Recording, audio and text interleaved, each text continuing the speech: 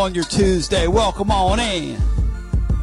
The little Rob Ellis for you there. Tony Basilio, welcome you to another edition, to the Monday edition. It is an outstanding day to be alive and well with you on the one, the only, the one. It is your Tony Basilio show, often imitated and, of course, never, and I mean never, duplicated, the official voice of the common fan. And make no mistake about it, the show of record, as we break it down scientifically in East Tennessee. And I mean break it down scientifically. I'm getting ready to yell at these people in my place where I'm at. Hey, we're doing radio. Oh, whoa, what are we doing over here? I just had to yell at my wife, which never happens, but I'm in a house with hardwood, and my brother, they're being as loud as they want to be.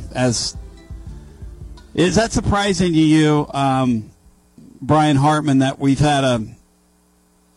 having loud Italians on the line here? Oh, I'm stunned. Stunning. Literally stunned at that development. I was like, do y'all mind if I kind of work over here? Do you mind?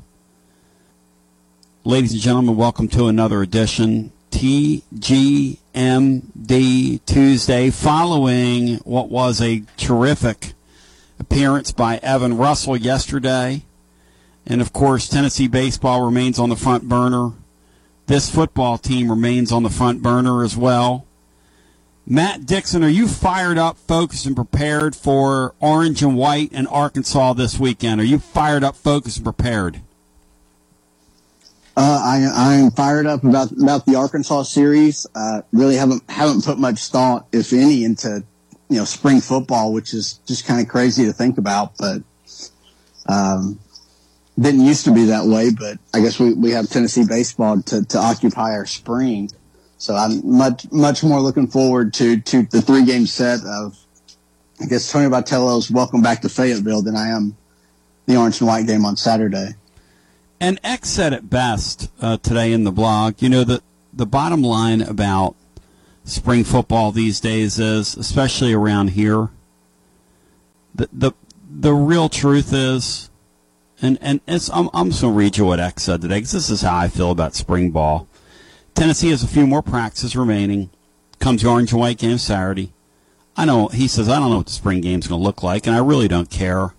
Just get out of the week without any major injuries. The coaching staff had a number of players, held them out of practice for the entire spring, and a few others have been limited. He goes, I refuse to place any of the key players on either side of the football in harm's way until August. The roster's improved at every position, but continues to be a work in progress. An injury to a key player, literally to any position, could have devastating consequences. And you know what? He's exactly right. Spring football for the Vols right now is about survival and about getting into the off season from here without any pins dropping on you. And that is right on the money, Matt. That's exactly right. Yes, yeah, that's kind of the key now, and really, it feels like recently so many teams have a lot of guys that just don't participate at all in spring. They have some kind of cleanup operation after the year, and then are really no contact until August anyway. So, I guess it's a nice time to build some depth and develop, some guys that hopefully you can count on. But yeah, it's not a huge deal right now. It used to be a big deal, the spring game and all that, and I still think it's a great thing for families and kids.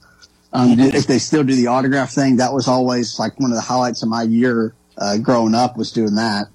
So I think that's more what the Orange and White game is about to me than the actual game itself. Do you remember, Matt, meeting anybody in particular when you were a kid? Can you close your eyes and picture that? Oh yeah, there was. This wasn't the Orange and White game, although I did meet him there. But that Welcome Back barbecue they have, they had every August.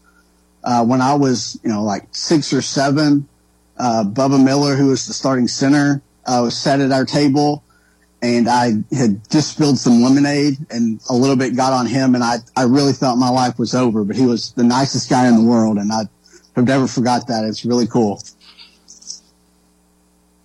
Of course, he's a nice guy. He's a Philadelphia Eagle, man. I mean, how are you supposed to behave? So it turned you into an Eagle fan there, Seven-year-old me Matt. just spilled lemonade on him, and this big 300-pound football player. I really thought my life was over there. So, but no, he played it off and was just a great, super guy. I actually saw my dad found a picture of me and him at the orange and white game. Like, I think it was like last summer he showed it to me. So it was really cool. Wow. So, but that's what the orange and white game is to me. Yep. So, and I hope it's still that way. I mean, I told you, like, I literally haven't put any thought into football this spring. So I don't know what the format is or if they're doing those fan day deals or not. That's an interesting question as to whether or not they're doing. I know they stopped that there for a while with the 2020 and all that stuff, and I don't know if that's resumed or not resumed. That's an interesting question. In the meantime, we've got a lot to talk about. We've got the Arkansas series. We've got Brian Hartman. We're getting ready to get on the whole hog, aren't we, Bri? The whole hog. That's the best name of a website covering a team that I know of. Whole Hog Sports. It's not even close. Yeah, there's not a second. Close. Who would that be? There isn't one. There isn't one. Because when you start talking about the whole hog and all that connotates, or connotes rather, around here, whole hog has so many meanings. It's just, it's a Harley Davidson. It's Arkansas. It can be my friends at Calhoun's, the Taste of Tennessee with those incredible ribs melting in your mouth.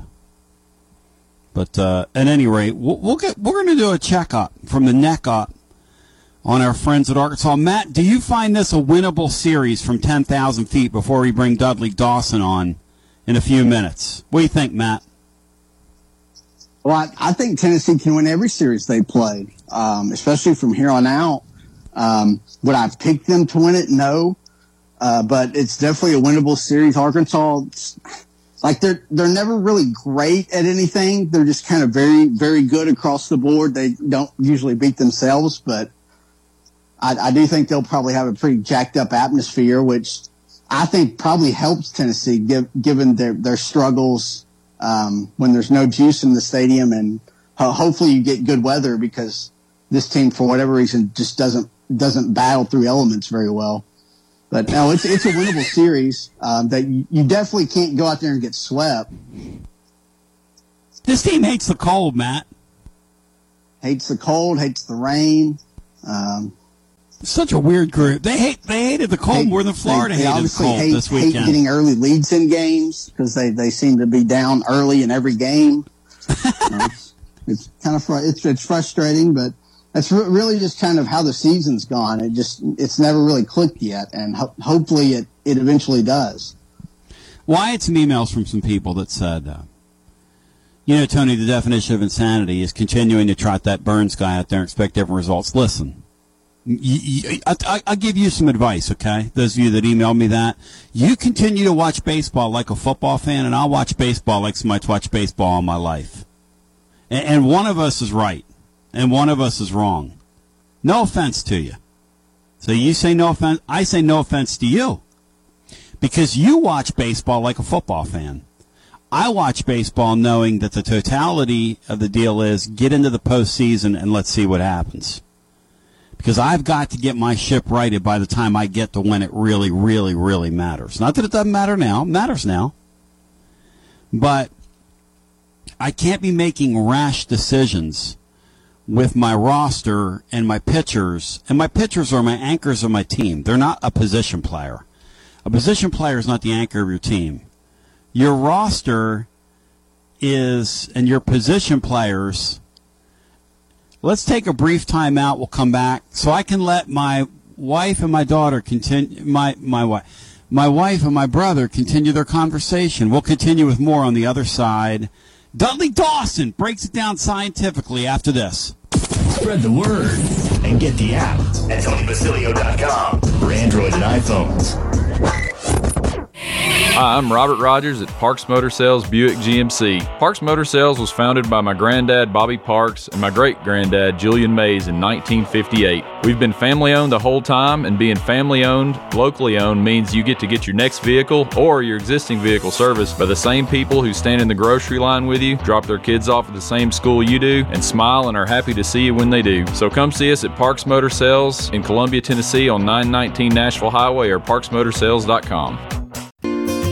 Hello, I'm Barbara Lincoln with Holland's Pharmacy. You may have heard our previous commercials about compression hosiery that we carry at Holland's Pharmacy. Well, we've recently expanded into a full line of knee braces, back, wrist, ankle, and other support wear. We will gladly help you get just the right fit for these items and, of course, special order items to ensure the proper fit. Come see us at Holland's Pharmacy, 1608 Hatcher Lane, or call us at 931-388-4233. 388-4233.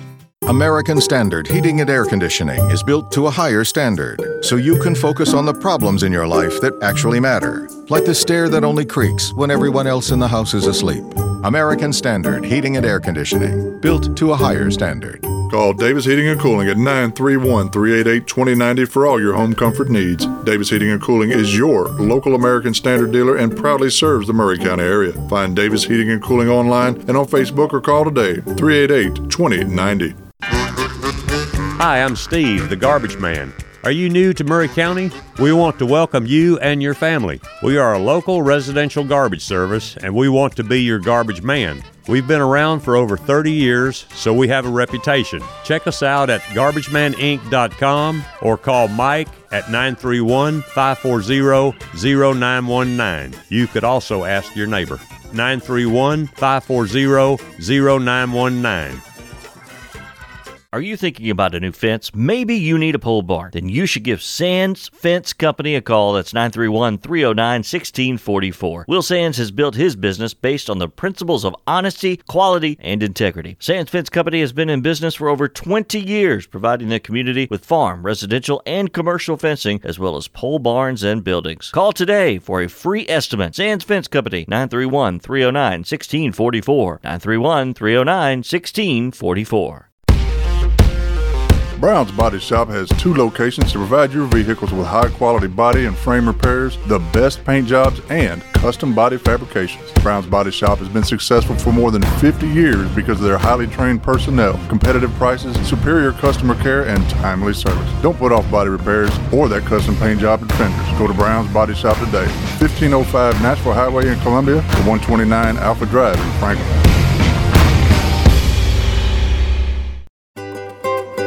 For 40 years, the Jeweler's Bench has worked hard for their customers and provided the highest quality jewelry at the best price. They keep going back. Recent renovations have allowed them to expand their inventory.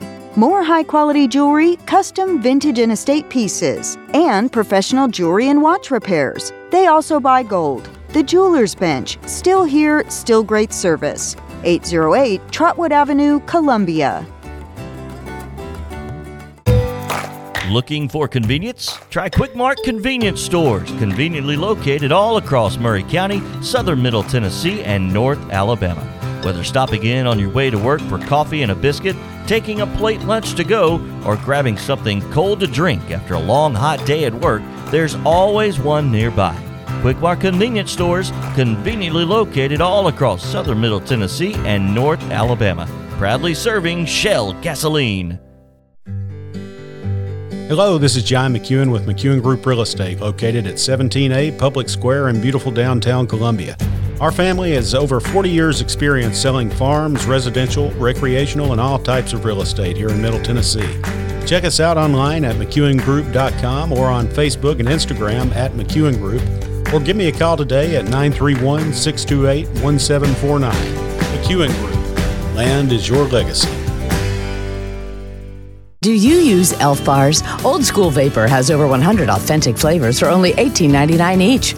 Check out their other January sales like buy one, get one free for select Escobars, 25% off glass pipes and Mike Tyson's Delta 8 Bites, or 50% off smell-proof bags. Go shop Old School Vapor's selection of over 200 cannabis products from brands like Looper, Torch, Hidden Hills, and more. Check them out on Instagram or Google Old School Vapor to find your nearest location. That's Old School Vapor.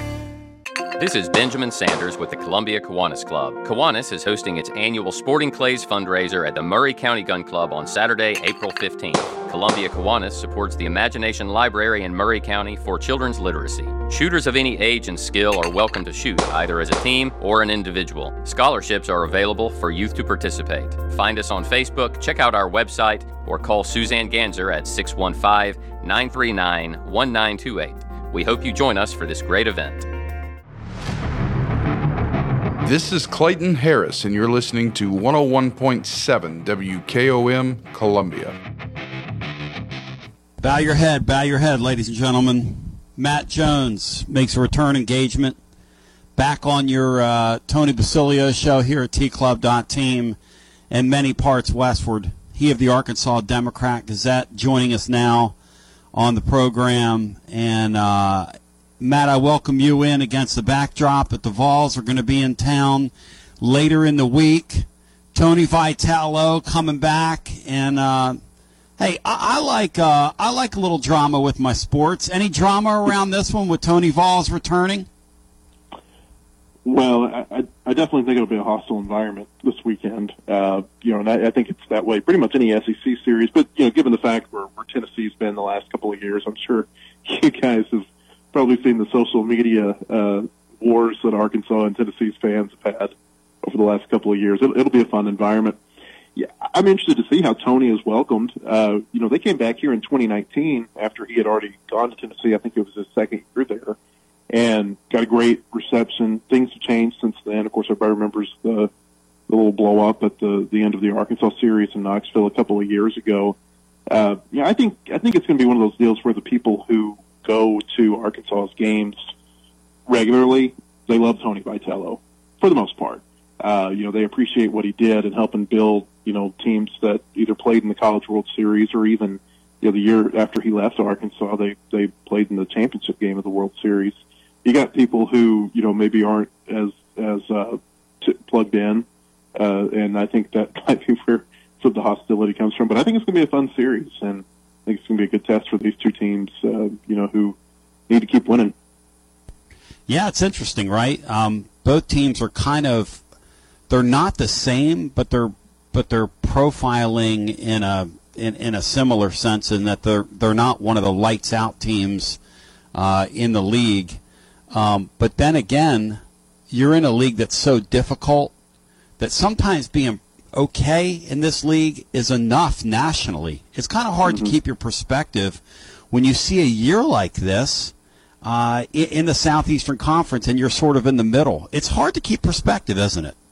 Well, I think Ole Miss last year is a perfect example. They trended toward the middle all year, and then they got healthy at the end and won the national championship. Arkansas, they battled for the West last year, but they weren't one of the two or three best teams, and they were one of the last three teams standing in Omaha, lost to Ole Miss. And I think a lot of people believe that if Arkansas would have won that last game against Ole Miss, they would have beaten Oklahoma for the championship. You look at the league, Ole Miss has got the worst record in the league, and they're the defending national champion. And Missouri's got the second worst record in the league right now, and they swept Tennessee 3 weeks ago. So anybody can beat anybody, and I think that is good to keep perspective. Just how difficult the conference is. From an Arkansas standpoint, they're 8-4. They're in first place in the West. They're a half game ahead of LSU. They lost 2 of 3 at LSU, but they did beat them one time. I think that's notable. They beat them there at their yard, just like Tennessee did. Beat them 1 of 3. Their schedule gets a lot more difficult as the season goes along. Beginning with Tennessee this week.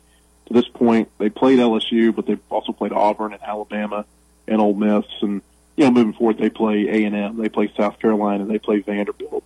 It gets progressively more difficult as the season goes along for Arkansas. And I'm interested to see how they're going to hit Tennessee this weekend. I don't think they've played a team, and that includes LSU, with a pitching staff that's as good as Tennessee's is. And so I think it's going to be a good challenge for this offense, which has kind of held the team up for these last few weeks because they've had some injuries in their bullpen. So it's going to be a good challenge for them this weekend. I think seeing pitchers like Beam and Dollander and you go down the list there for Tennessee. I'm real interested to see how Arkansas is going to handle this. Well, let's get there. Matt Dixon, I want to jump you into our conversation today as we break it down with Matt Jones, who is joining with the Arkansas Democrat Gazette. And, of course, Tennessee and Arkansas are going to fight it out here. And, Matt, jump in here. Go ahead. Yeah, thanks for joining. Could you just kind of go over the Arkansas's projected weekend rotation? I know they've had a number of injuries to their pitching, both before the season and kind of during. Just who can Tennessee expect to see on the mound and kind of a brief scout on those guys? Well, little preface here is that it kind of changes from week to week. But I think on Friday night, the most likely pitcher that Tennessee will see is Hunter Holland. He's a left-hander junior, transferred into Arkansas from San Jacinto College in Texas this year. He's been really good for him. He had a bad outing against Alabama 2 weeks ago, but otherwise he's been really good. He threw 5 1/3 scoreless innings at LSU the week before. He got hit around by Alabama a little bit. He played Ole Miss real well last week. So he's a strike thrower, had a lot of strikeouts last year at the junior college level, pitched couple of times at the JUCO World Series in Grand Junction. And, so he's been very good for him this year. Probably the number 2 pitcher that Tennessee will see is a right-hander named Will McIntyre. He was not announced before the weekend in the rotation last week, but that was because he had the flu and ended up feeling a little bit better by the final game of the series against Ole Miss, who pitched in Game 3. I fully expect that he'll be back in rotation in Game 2. Their best pitcher is a left-hander named Hagen Smith, sophomore. He'll be probably a first-round draft pick next year. He's a 24 draft eligible. What they've done, though, because of the injuries that they've had in their bullpen, is that they've moved Smith to the back end. And it's something they did last year in their run to Omaha. They put him at the back end. He pitched well for them in Stillwater at the regional and Chapel Hill at the super regional. And then so they kind of use him as a wild card. So, for instance, they didn't have to use him in Game 1 at Ole Miss, so they started in Game 2. I think there's a chance that if they don't have to use him in Game 1 or Game 2 against Tennessee, and that's very unlikely, that they would pitch him in Game 3 in the starting role. But what you see Arkansas do quite a bit on Friday nights is that they will throw Holland for 5, 6, maybe even in the 7th inning if he can make it that far, and then they'll piggyback Smith on top of that. And they're really hard to beat on Fridays with those 2 pitching. I mean, Hunter Holland's probably going to be a top 3-4 round draft pick this year, and like I said, Smith is probably a first rounder next season. A couple of left-handers with different looks. They pitch from different sides of the mound. They've got different pitching styles, and so that's been really effective for them in Game 1's of series. And Sunday, that's probably TBA at this point, and I think it'll probably be one of those deals where they decide who their pitcher is going to be on Sunday after they see what they've got available after Saturday's game. And just kind of going over some Arkansas's position players, they've replaced a lot over the last few years. I was surprised to see Brady Slavin's still there. He's kind of their Luke Lipsius, I guess. I know Peyton Stovall's at second, hadn't had a great year, but Kendall Diggs. Who are the top guys to watch for at the plate for Arkansas? Yeah, well, Slavins and Stovall, they're the 2 that are back from last year's College World Series team. They were the only 2 returning position players, and they're probably 2 of the ones that are off to and they're not off to bad starts. It's just in conference play they haven't been incredibly consistent, although Slavins and Stovall both began to hit a little bit better last week against Ole Miss, so it'll be interesting to see if that continues. Their outfielders have been their best hitters this year. Starts in center field, Tavian Josenberger is their leadoff guy. He was the conference player of the week, not this last weekend, but the one before. Really good leadoff guy. He's going to battle you. You'll make you throw 7, 8, 9 pitches in an at-bat. He'll take his walks. He'll get hit by pitches. He's kind of the tone setter for the offense. If he can get on, then 2 through 5, 2 through 6, they're really good, and they can move him around. They've got a left fielder in. Josenberger transferred from Kansas. They've got a left fielder who transferred in from Creighton named Jared Wagner. He hits about 370. He's their power guy, 45 RBIs, 12 home runs at this point in the year. Really good, strong right-handed bat. And then the right fielder is a left-handed bat named Jace Thorfinn. He transferred in from Oklahoma 2 years ago. Didn't play a whole lot last year, was injured, and then was just kind of one of the bench guys on that World Series team. He's batting over 400 this year and has been really good for him. He'll show some power, but he's kind of a doubles guy. Third base, they've got a guy in from Florida, junior college, named Caleb Cali, who's really starting to come on the last couple of weeks. He can really show a lot of power, but he's done a good job here lately of going the other way. Where Arkansas is, I guess, weakest in their lineup is at the bottom. Their 8-9 is their catcher and their shortstop. John Bolton from Memphis is the shortstop, and a catcher named Parker Rowland. And they just, it's kind of a hole in the lineup. Like I said, you get runners on base quite a bit, and then they come up, and they're not real good at advancing them. And so they got to figure out a way to patch up that hole at the bottom of the lineup. And if they can do that, they'll be really strong offensively. It's really interesting to hear you break that thing down, because it sounds like they, in a lot of ways, almost had to do what Tennessee did last year with all those newcomers and had to be resourceful. How many? So they brought the 2 starters back off last year's team, and then the one off the bench, and then do they have 5 newcomers there? Is that what that lineup looks like? Well, let's see here. In a normal day starting lineup, they've got 4 guys who are back because Kendall Diggs was also their DH. He was a freshman last year. He didn't play a whole lot. But he and Borfin were pretty much bench players last year. And so they've got 2 starters back. They had 2 that came off the bench, and they plugged the rest with, I guess they're all transfers. Wow. Was Diggs the one who hit the 10th inning grand slam at LSU on the Friday? That's Diggs. Yeah, Diggs hit the grand slam. Yeah, I like him. He's a good player.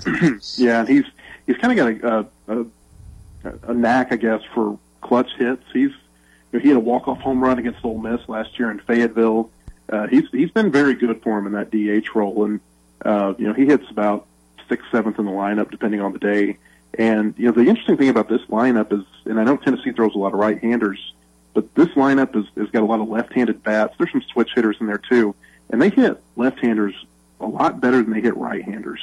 And that's been a difference from past years, because in past years Arkansas has really struggled with the left-handed pitching.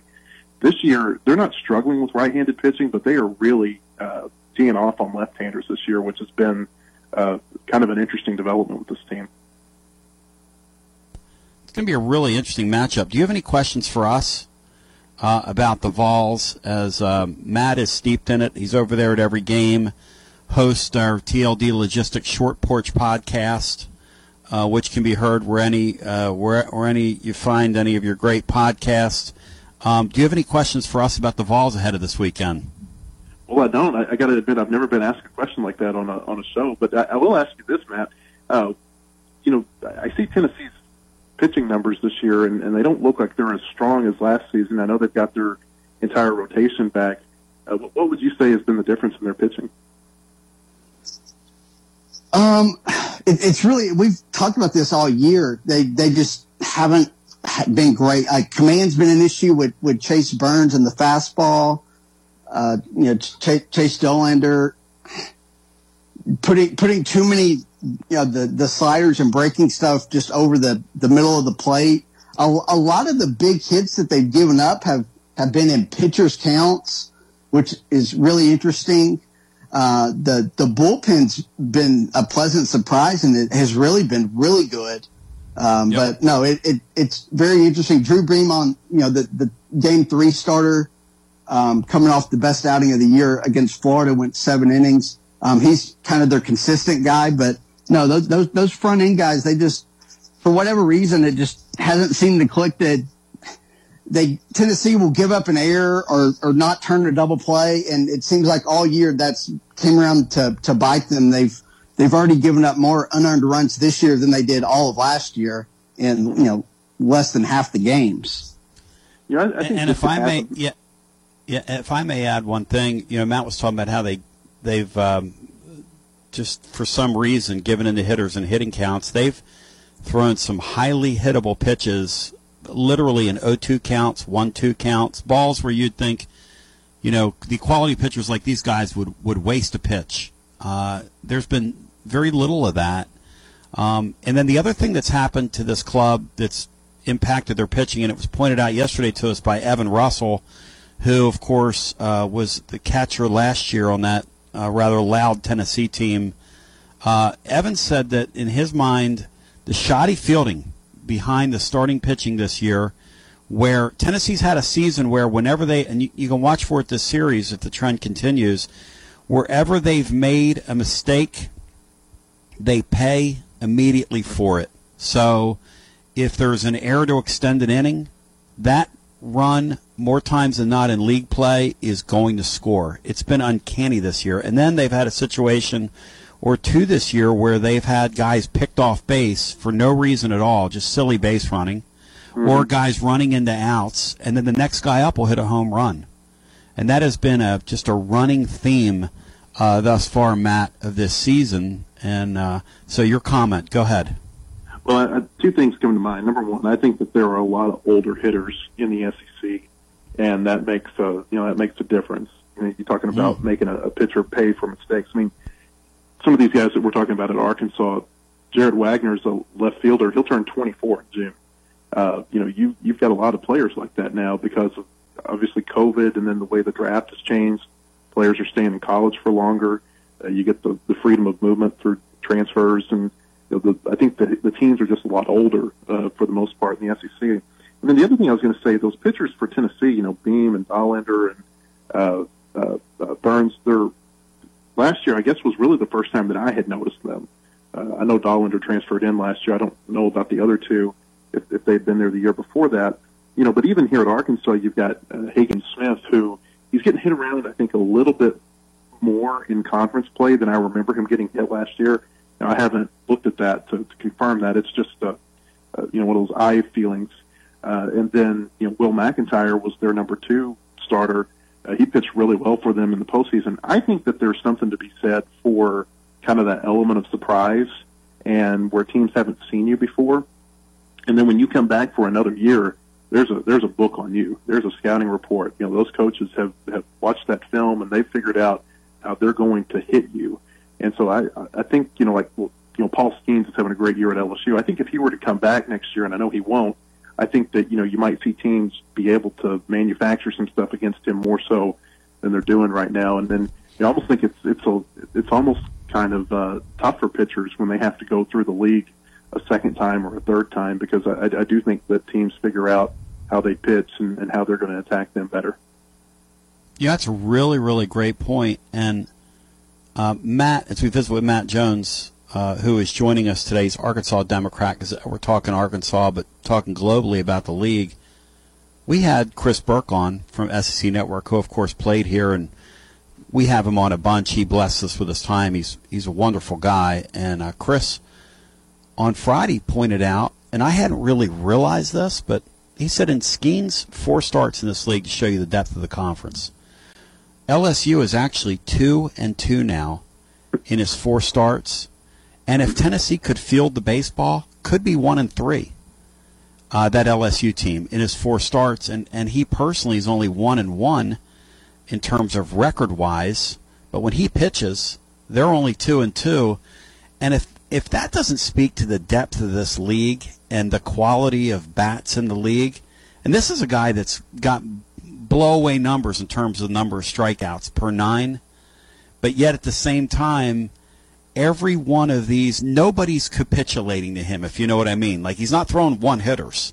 He's having to earn it, even though he's very good. Yeah, I think it also speaks to the level of pitching that's opposite of him. I mean, I can go back to the Arkansas game 2.5 weeks ago when they piggybacked Hunter Holland and Hagen Smith against him, and they pitched every bit his equal. Now, he was great that game. He had 12 strikeouts. He gave up 2 hits in 7 innings. But he gave up 1 run, and, sometimes that's all it takes when you've got that, that level of pitch. I mean, I watched it 6 days later when Chase Dollander pitched against him, and, I thought even though Dollander wasn't as sharp as Skeens, he was as effective, for 5-6 innings, however long he went. And, so teams have got good starters, and I think that's the key to beating Skeens is you've got to have your guy that he has to be on, just like Skeens is going to be on, because he's going to be on. And I think that, South Carolina kind of got a little bit of a cheap win the other day because of the rain out, or not the rain out, but the rain delay, and then Skeens wasn't able to come back. I think he can only pitch 3 innings in that game. I'd be interested to see how that game goes differently if he was able to come back out. But you're right. teams have got good starters, and they're throwing their number one guy against him, obviously. And at least to this point in the year, the number one guy has been able to pitch at least to his equal and make those games really interesting. I'm not trying to diminish what Tennessee did last year, Matt, and it would be silly too. And you've seen one of those super teams up close as well. And for whatever reason, they don't realize it in the sport. When you take that number one seed into the postseason, it's gone on since 1999. It's very strange. But it seems like the league is better this year. Is the league better this year than it was last year in your mind? I think it's more. I think it's more competitive. I don't know that it's as good of. I don't know if they're going to get as many teams in the NCAA tournament this year as they've had the last 2 years. But what I think you're seeing is, Kentucky, all of a sudden they've come out of nowhere, and I'm not sure they've played, a great schedule to this point. I think they're going to kind of fall back toward the middle at some point, but they're competitive. You saw what Missouri did against Tennessee and Columbia. Ole Miss, like I said, is the defending national champion. Mississippi State was the national champion 2 years ago, and they're down at the bottom of the SEC West. Georgia, all of a sudden they came out of nowhere to beat Kentucky the other day in a doubleheader and take that series. So I just think it's really competitive. I don't know that it's a better league. I just think it's a more competitive league, and I think it goes back to what I was saying earlier, that you got so many older players in this league. I mean, you've got people even at Missouri, which is kind of an afterthought in SEC baseball, who are 22, 23 years old, have come from other SEC programs. I mean, their starting catcher spent 2 years here at Arkansas, and so they're getting really good players who just may not be good enough to start at another SEC program. And it's as competitive, I think, as I've seen the SEC in several years. Well, we really, really appreciate you taking some time. And Matt, one of the things, I hope you noticed that we like to have some dialogue here. That's why I asked you. And I found that with guys like yourself that, cover beats, it's always good to give you a chance to dialogue with us in terms of things we've noticed about our own club, because generally this becomes a kind of a one-sided deal, and so I didn't mean to catch you off guard with that, but nonetheless, if folks want to interact with you, how do they do so? And I hope you have a wonderful day. Well, I appreciate it, Tony. Yeah, our website, our Razorback website is wholehogsports.com, and just find us on any of our social media accounts, and that's how they can find us. But I appreciate you having me on. I hope you have a great day, man, and enjoy the series this weekend. Okay, thanks, guys. Have a good day. Thank you. Matt, I think he has some interesting thoughts, and I wonder if, in light of his interesting thoughts, if we should recalibrate a little bit, because it seems like, we were looking at that Florida team. They got some banging transfers they brought in, Matt. They really did. And some really good veterans, who have kind of taken the next step. And I wonder, Matt, if in light of that, because we keep sort of, I don't know, are we being unfair to this team with all the turnover they've had? I'm not trying to be a sheep for Tony. I'm really not. Because they've done maddening things like, I've got a quote today in the blog over at tclub.team from Evan, who says, hey, look, I mean, our formula used to be we would sit there and hang in games and wait for you to make errors. He said, now we're the team that's making errors. He said, it's driving me crazy to watch it. But Matt Jones makes a great point about the veterans in the league, Matt, and the way, and the term I'm trying to use here, the level of talent maybe. It just looks like every team's just better, Matt, this season. Oh, no, I definitely think that the level of play's gone up big time. Really, probably more so the bottom to middle of the league. I think there's always going to be elite teams, and I think LSU's, close to that this year. Not quite Tennessee good, but them in Florida, I think, are elite teams. I do think you still do have a little bit of the kind of COVID residue with rosters. But, you look at Tennessee's, they brought in, Griffin Merritt and Maui Ahuna, and those guys, haven't quite had the season that I think most of us expected them to. So, it does kind of work both ways there. But, Andrew Lindsay's been really good out of the bullpen. Halverson, even though he was here last year, didn't pitch. So it is and Dolander last year was a transfer. So I do think, you are kind of flipping your roster a lot, maybe not quite as much as basketball, but, when you have 6 or 8, 10 guys drafted, you're obviously going to have a whole lot of turnover.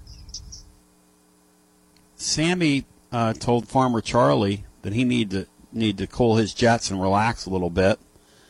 And I think that's probably pretty good advice for a bunch of us because, look, and I'd like to get into this with you on the other side, the whole concept of jerking Chase Burns and you had to share the floor yesterday with Bino, which means, you can't get a word in edgewise. But having to share the floor, that's very difficult. I just think that making a move in spite sometimes is making a move in spite. And it seems like, I don't know, the Burns guy has not been good. I want to talk to you about that. 865-200-5402. And then I want to ask the Living Vol fan, do you plan on going to the orange and white game this weekend? The weather's going to be pretty good. What's the advanced forecast for it, guys? It's okay, right? I think I saw rain in it though. 50% chance or something like that. Oh man, I hate that. Let me see. Let me pull it up real quick. Don't tell me that. Yeah, we're in this pattern where the weekdays are nice and then come weekend you can forget about it. Okay, it's a 30% chance of rain, so that may not be as much, and 78 is the high. So, bottom line is, and we'll come back on the other side. Do you plan on going? Let's talk about, because I'll tell you this. If I was there, which I'm not, my lovely's flying back today. Yay, yay. And then I'm going to be up here for a while because my son's going to get a chance to play a part in the Ivy Championships, which he's real excited about. So it's kind of neat. At any rate, we're going to be back and forth. She is anyway. But I'm going to be up here for a good week and a half now, which is kind of nice for me. So we'll take a brief time out, come back on the other side, 865-200-5402. Do you plan on going to the game? And I thought X had a really insightful, interesting thing to say about Nico, who has been so different than I thought he was going to be. I'll just say that out loud. And it's a wonderful development. As we continue with more on the other side after this.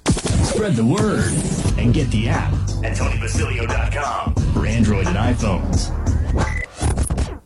This is Terry Wilcox, a.k.a. The Chicken Man, a.k.a. T-Willie, and you're listening to 101.7 FM WKOM, Columbia, Tennessee.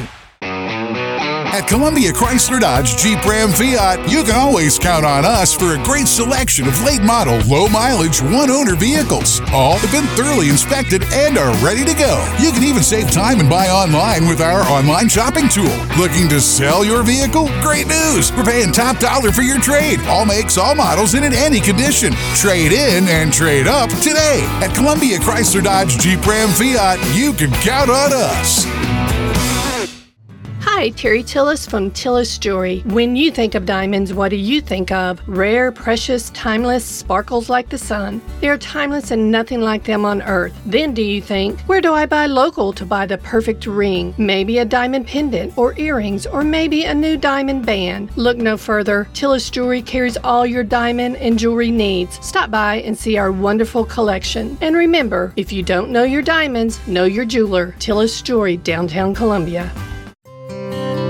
This is Dr. Dominic Mancini from the Dr. Gill Center. If your car was damaged in an auto accident, chances are you'd fix the car. Why wouldn't you give that same attention to yourself? Untreated whiplash injuries of the spinal column may lead to conditions such as headaches, numbness in the arms, neck and back pain. The doctors at the Dr. Gill Center specialize in detecting and treating such injuries from an auto accident. Accident consultations are free. Call mepainfree.com or call 615-551-9224.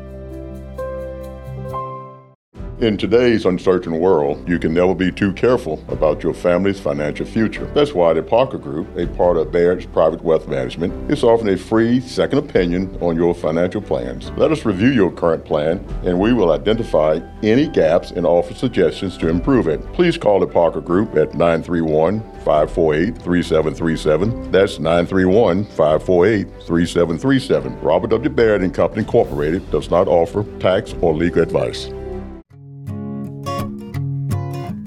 Hi, Jimmy here for Columbia Ace Hardware. Columbia Ace Hardware now carries Magnolia Home by Joanna Gaines paint. Now their premium quality and huge selection of colors will be right in your neighborhood, along with the award-winning service and advice Columbia Ace has always provided for your paint projects. Around the block, what you need in stock, with people who know their paint. Columbia Ace, the helpful place. Ace is the place with the helpful hardware, folks. Hey, this is Derek Ransom with 10 Pin Alley, voted #1 family entertainment center in Murray County. We offer 32 bowling lanes, giant arcade, laser tag, bumper cars, and a full cafe and bar menu. We also specialize in group events, kids and adult birthday parties, company parties, sports team parties, and holiday parties. We're located at 322 East James Campbell Boulevard in Columbia. Call us today at 931-381-BOWL or visit us at 10pin.com. 10 Pin Alley, it's where the good times roll. All right, welcome back, everybody. This is T. Willie, and I've got our very favorite grocer, Mr. Miles Johnson, on the phone. Miles, how are you today? Oh, I'm doing great. How are you? I'm doing fantastic. And as always, you have some great specials for us. So what do you got this week coming up right now? Well, this week we have cooked shank portion ham, $1.49 a pound. Whole ribeye, $5.99 a pound. Strawberries, $2.99 each. Fago, 2 liters, 4 for $5, and Sun-Drop 6-packs, 3 for $10. Wow, a lot of good deals, and the normal hours are obviously 7 a.m. till 9 p.m., so that's great to know. And again, you're located right there on West 7th Street, easy in, easy out. So we'll talk to you next week, okay? All righty, thank you. Thank you, Miles. All right, that was Miles Johnson from Foodland. Go check them out for some great, fantastic deals. They got all those specials, so we are so thankful to have them right here in our town. What a beautiful place it is. This is Jim Ross, and you are listening to Front Porch Radio, WKOM 101.7, located in Columbia, Tennessee. Tony B. back with you, 865-200-5402. Talking to the great Nikki Goodwin there. I had to jump back. 865-200-5402 as we're back with you. And the question is, do you plan on going to the Orange and White game? I want to personally thank my friends over at Advent Electric for purchasing, I think it was 1,000 tickets, and dispersing them through various agencies so various young people can go have a moment like Matt Dixon did at the Orange and White game. And Matt, really, to me, that's what the weekend is all about. It's about families getting a chance to go, and it's about, I'll just call it like it is. It's about people that ordinarily wouldn't be able to get into the stadium to go in and enjoy the atmosphere and enjoy themselves. And I hope to heck that it doesn't rain, that we can get out of this weekend malaise we've been in. Yeah, I do too. It's definitely a family type event, and that was well said. So hopefully the rain holds off and you get good weather, and fans can interact with players. And with the NIL stuff, I don't even know if you're allowed to do the autograph thing anymore. Who knows? That's a good point. Would you have to pay the players now? I don't know how that would work. Would you have to how that whole deal? Because we are just in a different era. 865-200-5402. Which leads me to, I've got some news for you on news. I say news. News is too strong a term. I've got a little scuttlebutt on the behind-the-scenes stuff with the basketball team, and I'll share some of it. And then some of it I'm going to save for the blog tomorrow over at tclub.team, but I'll share some of it with you coming up. In the meantime, let's go to our phones, and we'll get Ray in here who will join us. Ray, I welcome you in. Sorry, my voice is a little chewed up here from allergies. Hello and welcome in. Thank you. It's been a while since I've been able to call in. I want to ask you a couple of things, though. I want to get your opinion about spring football. I know it's spring football, but there's still some kids that might be able to stand out in these practices and basically scrimmages and stuff, and see what your opinion is on it. But the main reason why I was calling in, Tony, is the NCAA thing where we're in the middle of. I heard it doesn't look too good for Tennessee. And my opinion is, where's Philip Fulmer? Why ain't he been charged with any of this crap? And if it doesn't come out to our advantage, do we still want him around our program?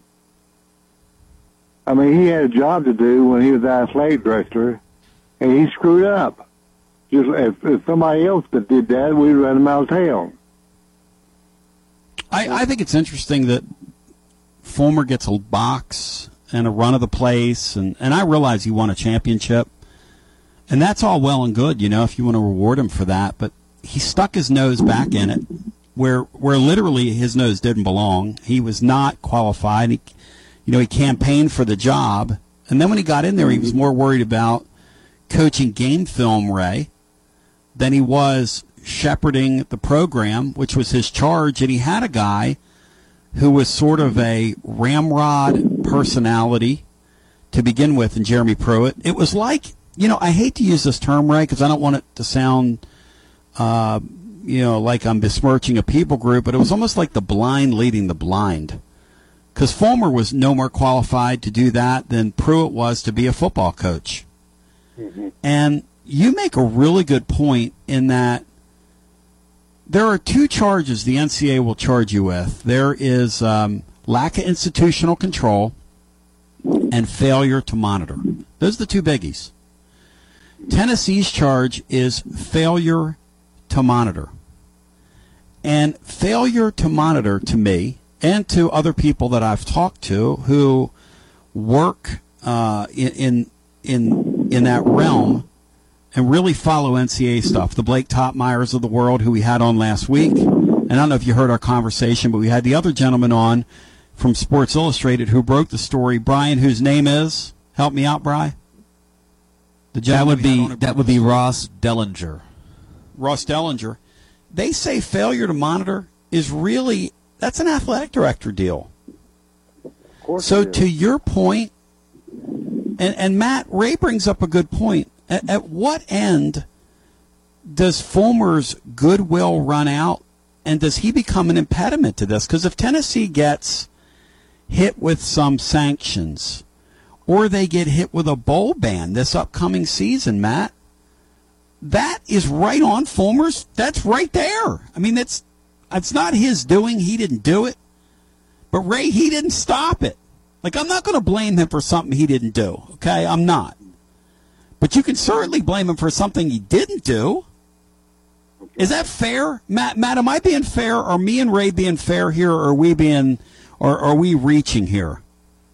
No, I think you're being more than fair. I think that you do. I think a lot of the blame does fall on him ultimately.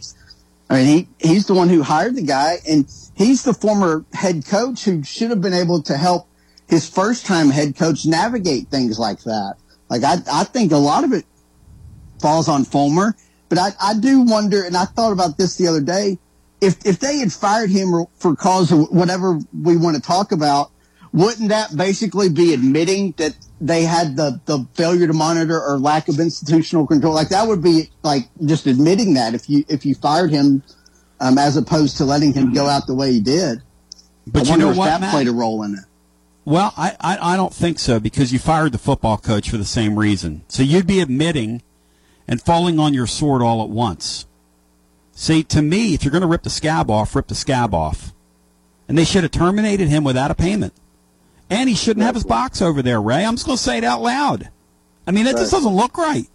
This thing doesn't look right, man. I'll be the one that said, look, I'll be the bad guy here. I know that's going to rankle some people and aggravate some people. Hey, look, I'm sorry. I didn't do it. Okay? I'm sorry. I did not do that. He did it. I didn't do it. I wasn't the one grading game film, Ray. Mm-hmm. Do you have any other thoughts to my caller? When he was promoting to get the job, and there was a lot of people like Eric Haynes, they cheerleaded him on, saying he's very well most qualified for the job. Blind leading the blind. One thing they was coming up with most he radio talk show is that with former experience, head coach experience, he's going to be able to help the new coach and guide him. None of that was true. He left him over to think himself, I think. And maybe Pruitt didn't want no help from Philip. I don't know. But athletic director, that's his boss. He should not give him any choice. Well, it's really, really, really strange. Look, even if we get off, Tony, even if we get off scot-free, look at the money we've had to spend out on this. Oh, it's a total mess. But they're not getting off scot-free. Yep. I'm just going to share that with you. That's not going to happen. When you go before that committee, when you go before that committee, Ray, it's like this thing has been escalated. So the getting off scot-free deal, that's not going to happen. Now, I don't know what inevitably is going to be the result of this. I do like that the new athletic director, who's handling things like an athletic director. See, Danny White's never going to be sitting there grading film because he doesn't know what he's looking at. And there's kind of a blessing in that, Ray. He doesn't he lets his coaches coach. He's not worried about coaching. He's staying in his lane, so to speak. But the one thing I like about what Danny White's done is he's leaked to various media people that, hey, if we have to, we'll countersue those folks. If they want to hit us with a bowl ban, we will countersue them. And one thing the NCAA does not want to do is end up in a real court of law. Because if they end up in a real court of law, Ray, they lose. Well, that's good that we got an athletic director who knows what's going on. Exactly. I called in, I don't know how many times, protesting not to hire this guy. Gosh, if I seen that, why didn't people that were doing the hiring? He's a charmer, man. You know what he did? He first of all, he's got those boosters that love him, who despise me because I tell the truth, and that's okay, Ray. Look, to those of you that despise me, one of us was right and one of us was wrong. No problem.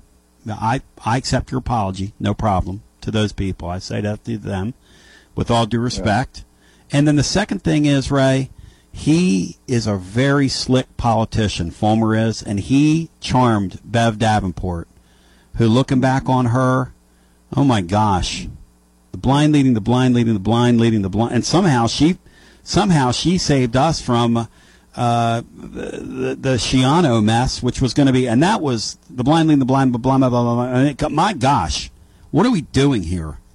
And somehow we ended up with a bright young athletic director and a terrific young football coach, Ray. Tell me how that happened.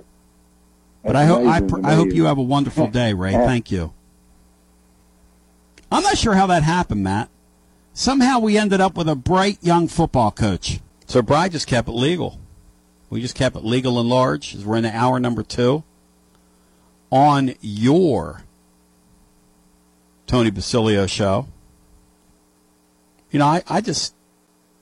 I sit here, Matt, and only here could you have all those sidebar issues going on, Yeah, the Fulmer factor in all this is just really unique and interesting. And, the guy's still showing up over there, kind of front and center, or maybe front and baseline. This feels awkward. You would think nothing he would have had enough self-awareness to maybe take a step back a little bit. So weird. Like nothing happened. If I would have run that thing into the rails the way they did, first of all, I would not have gotten up there at that press conference that day if I were him. When they said, hey, we want you to, I'd have been like, why am I going to be on that? Why am I sitting up there? No, I'm not sitting up there with you guys. It's not right for me to be up there. Somehow Tennessee came out of that with a bright young coach. I'm not sure how they got there. It's almost like the brand, you use the term brand, but it's almost like these brands are so strong that you just can't run them into their demise. And Tennessee football is one of those brands. You know, they stayed down a lot longer than many brands would have, just due to one bad decision after another, no question, Brian. another. But if you think about it, it went, okay, you went out and hired Dooley when you should have just given the job to Kippy Brown and let him babysit it and give you a chance to go into the market the next year when you still had a rather strong, non-diminished brand and get a bright coach. But no, they panicked to the point where Dooley, in a few interviews, said, I thought they were kidding when I saw somebody reach out to me from them and say, are you interested? And then when I got a call from him, I thought, there's just no way this is real. So then you have that one.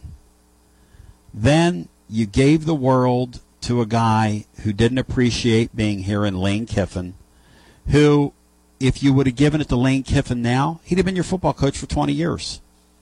But the Lane Kiffin then wasn't humbled yet, wasn't broken yet, didn't get his comeuppance yet. And that happened after he left here. And he became kind of a different person if you hear him talk.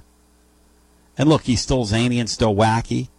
But Lane Kiffin here could have won a lot of football games. The Lane Kiffin that's out there now could have won a lot of and won championships here in Knoxville. Yeah, he's definitely a good enough coach and recruiter and all that. Yeah, but the one that came here in 2009 was never going to be a long-term solution. You might have had a peak year there, but you also probably would have wound up with some NCAA sanctions as well, with just how brazen him and Orgeron and those guys were with things. But on the flip side, you also probably would have beaten Alabama at some point as well. Oh, that's right. I mean, he would have probably beaten Bama once or twice. Maybe beats Florida once or twice. He might get you to Atlanta. He might have gotten him to Atlanta, but on the back end of that, it would have ended, kind of in a disaster type way. I would assume with how they were handling things. So then you had that deal from, and then we get a guy out of Cincinnati who literally had no business being here, never had any business being hired. Their two finalists that year were him and Charlie Strong. You talk about a coaching search from Hades. That might have been a year where there was really no good candidates available to hire. You don't say. You don't. I mean, when those two are your finalists, that was just the way. That's why you run Dooley after you lose to Kentucky. You run him then, and then that begats Shiano Sunday, which begots a shotgun marriage with Jeremy Pruitt and Fulmer, which that was a shotgun wedding. In the a shotgun rifle and a front wheel drive, and the country boy can survive. But at the end of the day, we went out after that and tried to hire Tony Elliott. I mean, if you think about all the steps it took to get to this coach Tennessee has now, who's like the rage in major college football. This guy's like all the rage in major college football. He is. He is the rage. Tony, why do you say that? The guy at Clemson, Matt, is literally going to try and run Tennessee's offense after seeing it up close and personal. Yeah. Now, when have we had the guy? Before after bad-mouthing it the whole week. After we lost to South Carolina, he bad-mouthed it, and then we whipped him pretty good, and now he's trying to copy it. It's really funny, yeah. No, Heupel's got – you see a lot of concepts, and they're not all like strictly from him, but a lot of concepts that his offense uses, I think, were in the NFL last year. Yep. Some team, some of that started to bleed over, so you got a dynamic, kind of cutting edge offense that at least right now is still a step or two ahead of defenses. So gives you a chance to win a lot. You got a guy lucked into that one. And if you think about all the steps it took to get to this guy, it's kind of breathtaking, really. It's kind of breathtaking. Because when they hired this guy, it looked like, oh boy, I'll be honest. The day they hired him, I was like, oh man, why? When's this thing ever going to get out of its own way? Hiring a mediocre guy from Central Florida who took Scott Frost's program that was going 1,000,000 miles an hour and slowed it down to about 70. That was my viewpoint. So, and you know what the truth is? It's probably yours too. It's really interesting. It's the twists and turns. The Tennessee program, because of the insane fan base, is pretty hard to beat. And you fans get dumped on. People say what they say to you. People say what they say about you. But at the end of the day, you are an incredible force. You know? An incredible force. That's blessed me through the years. I'll say that. Let's go back to our phones. 865-200-5402 is the number if you want to join us. Let's get Drew, who's in the hunt and in the mix with us. Drew, welcome in. What's going on, Tony B? How are you guys doing? Hey, Drew, welcome in, buddy. Hey, Brian, what's going on, man? You guys doing all right? Absolutely, Drew. Thank you. Hey, so, I've been a little worried, like everyone, with this kind of report coming out that we're going to have to go in front of the NCAA. But the more that I think about it, I'm kind of getting excited about it. I'm going to explain to you what I mean. And this, like most of my takes, could be ice cold. But we have an opportunity, like you said, to countersue. And if I'm Tennessee, I'm taking that opportunity on full bore. And the reason is because now we get Jeremy Pruitt to sit down and talk about what's going on at Alabama and Georgia. And I can promise you the last thing that people at Alabama and Georgia want is for Tennessee to countersue the NCAA and have that clown sitting in front of a judge and jury and have to go under oath and answer real questions. You know what I mean? Because what Georgia and Alabama did not do, they didn't self-report any of that. I mean, we've been seeing Dodge Chargers on Instagram and Facebook and whatever it may be for a decade now, and Tennessee took the initiative and self-imposed. So I'll be honest with you, and this is probably very far-fetched, but the way I look at it is if we even have to take, worst-case scenario, a bowl ban to find a way to bury Alabama and Georgia and halt their momentum to give us a chance to close that gap a little bit, I think that's a pretty good trade-off if you ask me. Absolutely agree. But you know what? I don't know that it would come to that because I think Tennessee's side, for those that have their hopes up, I think the Pruitt thing is a red herring in this because I think Tennessee's case would be Tennessee's case would be Tennessee's case.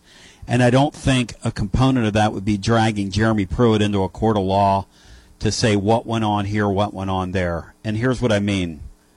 If the NCAA came back with a draconian ruling on Tennessee that everybody involved thought was too heavy-handed, in other words, a bowl ban, I think the commissioner of the league would weigh in. And a component of the commissioner of the league weighing in, he would never want splashback or blowback on Georgia or Alabama. So they would do everything in their power. Exactly. Yeah, you got it. Why would he? No, he's never going to hurt his rainmakers in the league. So in that sense, I view this in a way as a win-win type scenario because the last thing the NCAA wants, I mean, they're on a foundation of sand, and that's putting it lightly. Yep. I think the last thing that they want, as you pointed out, is to be taken to court. The last thing Georgia and Alabama would ever want, even though it may be unlikely, is for probably us to go to court. And the last thing the commissioner would want is for any of those cash cows to be shed in a negative light. So I kind of look at it as I don't know what could happen in way. I don't know what the ultimate outcome is going to be in way of scholarship reductions or even a bowl ban. But let me ask you this: if Tennessee were to countersue and were to fight that, which it sounds like we're expecting they would, does that halt those potential bans and those reductions? Like, where would that put potential penalties? Are they delayed dependent upon the outcome of the court, or because that's completely separate from the NCAA, do those stand?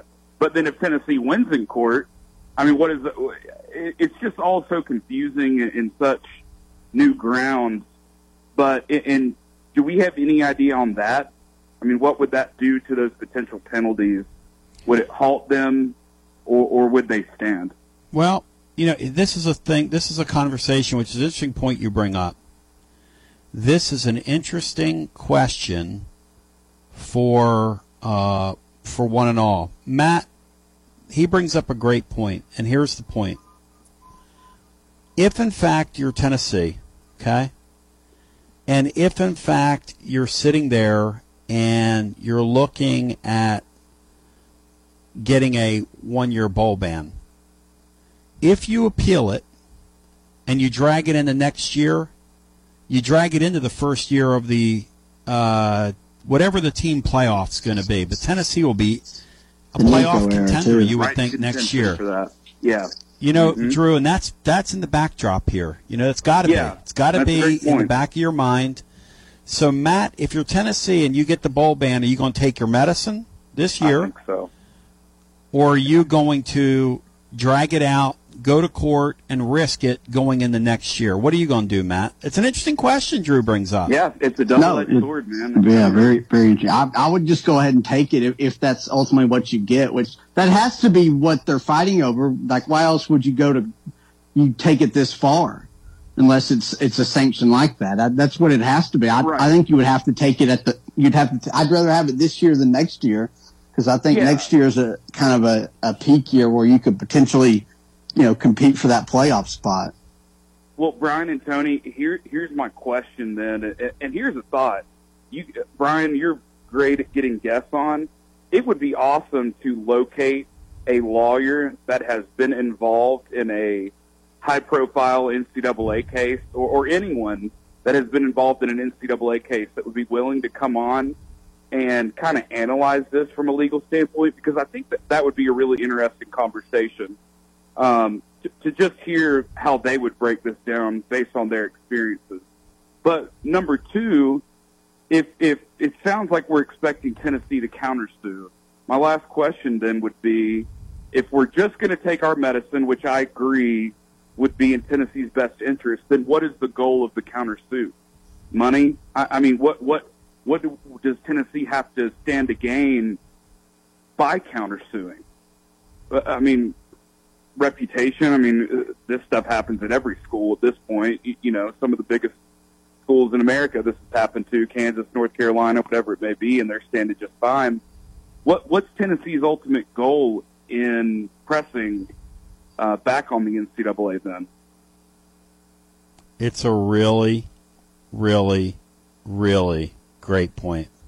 I mean, they're not going to give you more. They're not going to say, well, we took away 6 scholarships, so next year Tennessee and only Tennessee is going to get 6 additional because, we went to court and, we were wrong, our bad. They're not going to say, well, Tennessee gets to go to, we're going to let Tennessee go, and this is just silly, but, to 2 bowl games next year since we banned them this year. I just don't know at that point, if you're just going to take your medicine, what do you have to gain by extending this into the courts?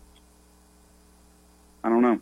It's one of the things that Sean Sinclair brought up last week, and people didn't like it when Sean said it. But the more you stop and think about it,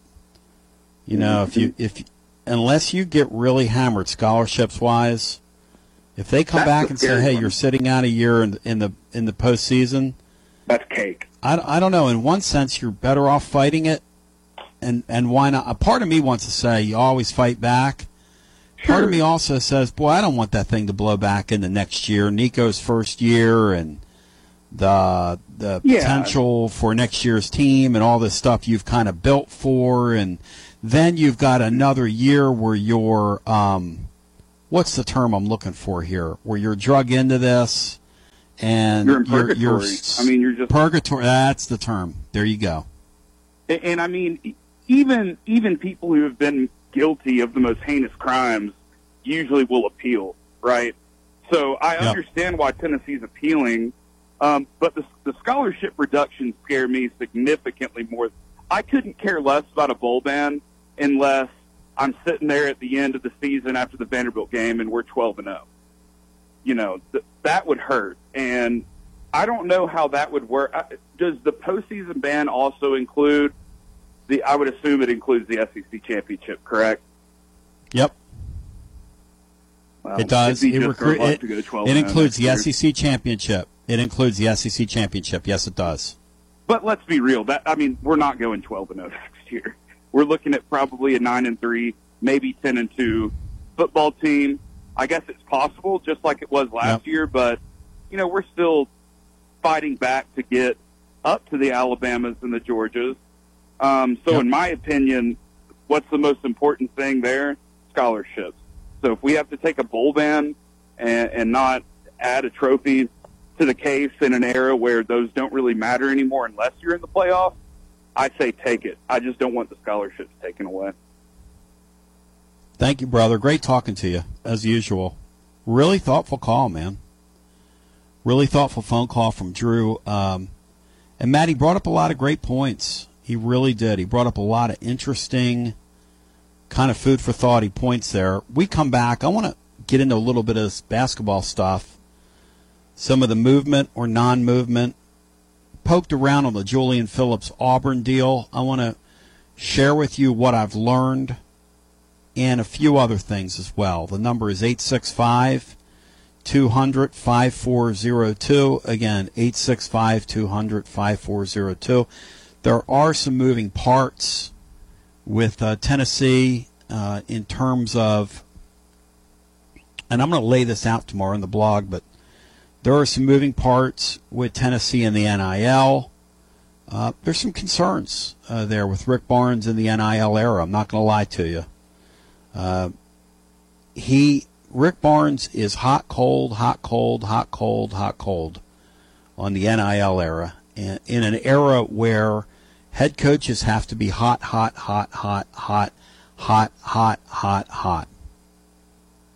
So he's a very peculiar individual, and has been. Hard to figure out. Rick Barnes is hard to figure. Mercurial would be my term for him.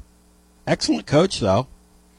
Hard to deny the results he's gotten. But we'll come back. I'll unpack it. And then 865-200-5402 if you want to jump in, and we continue on a Tuesday after this. Spread the word and get the app at TonyBasilio.com for Android and iPhones. This is Big Lou Maddox, and you're listening to the best radio in southern Middle Tennessee. WKOM 101.7 FM, Columbia. Hi, I'm Robert Rogers at Parks Motor Sales Buick GMC. And I'm Michael Parks Lawrence at Parks Motor Sales Buick GMC. Together, we're Mr. Bobby Parks' grandsons, and we run his dealership, and we are glad to be part of our local community. Being family-owned and operated, we invest heavily in our community. We do things like sports teams, schools, bands, you name it. We try to help everybody we can. The reason why we do this is because we all love this community. So come do business with us, your neighbors, at Parks Motor Sales in Columbia, Tennessee, right off Nashville Highway, or at parksmotorsales.com.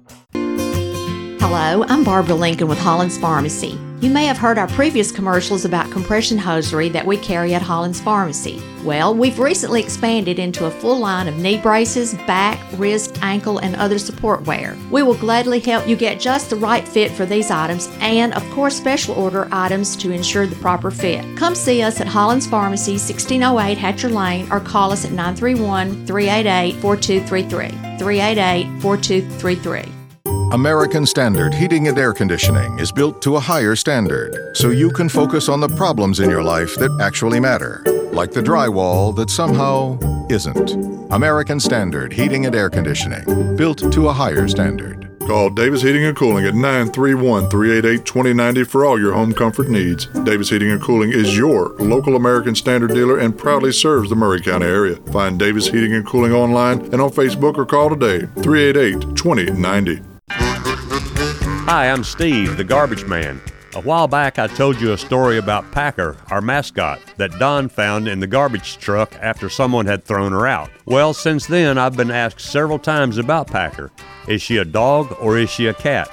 I guess I never thought to say, but she's a pit bull mix, and you can see a picture of her sitting in the driver's seat of Don's service truck on our website, garbagemaninc.com. Are you thinking about a new fence? Maybe you need a pole barn. Then you should give Sands Fence Company a call. That's 931-309-1644. Will Sands has built his business based on the principles of honesty, quality, and integrity. Sands Fence Company has been in business for over 20 years, providing the community with farm, residential, and commercial fencing, as well as pole barns and buildings. Call today for a free estimate. Sands Fence Company, 931-309-1644. 931-309-1644. For 40 years, the Jewelers Bench has worked hard for their customers and provided the highest quality jewelry at the best price. They keep going back. Recent renovations have allowed them to expand their inventory. More high-quality jewelry, custom vintage and estate pieces, and professional jewelry and watch repairs. They also buy gold. The Jewelers Bench, still here, still great service. 808 Trotwood Avenue, Columbia. Hello, my name is Connor Mims. My wife Bradley and I live in Columbia, Tennessee in Riverside. I am a deck and porch builder and my wife is a second grade teacher at Riverside Elementary. My specialty is designing and building elegant and comfortable porches and decks. Let me work with you to design and build the porch or deck of your dreams. Give us a call today from our website, mimsmodernlandscape.com. That's mimsmodernlandscape.com, and check out what we have to offer. Thanks. This is Laurie Cole, Executive Director with Pay Grace Forward. We are a community solution to predatory lending. We help people in Murray County who are trapped in payday and title loan debt. We do this through financial mentoring followed by low-interest grace loans. To see if Pay Grace Forward can help you or to volunteer with our organization, please visit our website at paygraceforward.org or call 931-548-6797. Join us on April 21st at 7:30 a.m. for the Dorothy Campbell Golf Scramble. This is going to be an annual event. It'll be hosted by the Towhee Golf Course on April 21st, starting at 7:30 to noon. Proceeds from this tournament will go towards the academic and athletic opportunities for our students at Columbia Central. Please contact Ms. Christy Smith at Columbia Central High School or Dr. Mike Steele, the principal at Columbia Central High School. Hope to see you out there to celebrate this amazing individual for the Dorothy Campbell Golf Scramble. This is Benjamin Sanders with the Columbia Kiwanis Club. Kiwanis is hosting its annual Sporting Clays fundraiser at the Murray County Gun Club on Saturday, April 15th. Columbia Kiwanis supports the Imagination Library in Murray County for children's literacy. Shooters of any age and skill are welcome to shoot, either as a team or an individual. Scholarships are available for youth to participate. Find us on Facebook, check out our website, or call Suzanne Ganzer at 615-939-1928. We hope you join us for this great event. This is Jack Cobb with Murray County Public Schools and the Big Yellow School Bus. You're listening to Front Porch Radio on 101.7 WKOM in Columbia, Tennessee. Tony B. back with you. A few seconds of dead air for effect. It's what we do around here. Especially when we have, well, I don't want to get graphic. 865-200-5402. Matt, should I just leave a tender moment alone? What do you think, buddy? Or should I get graphic with it? What do you think? Let's leave it alone. We're not in the third hour yet. 865-200-5402 if you want to join. Let me get into this this thing with Barnes and the NIL and I just don't know what to make of Barnes, Matt. Do you know what I mean? Before I elaborate. Yeah. There's the good obviously outweighs the bad, and there's really by a decent margin. But it just always feels like he leaves you, kind of expecting and wanting a little more than he gives.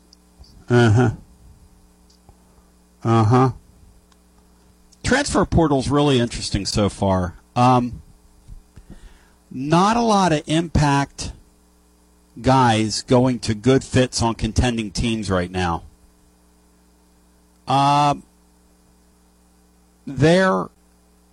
It's weird, right? There's a good chance right now, the way it's trending, according to the people I talk to, okay, top 10 teams or so in the country could be even weaker than last season, the way the portal's playing out right now.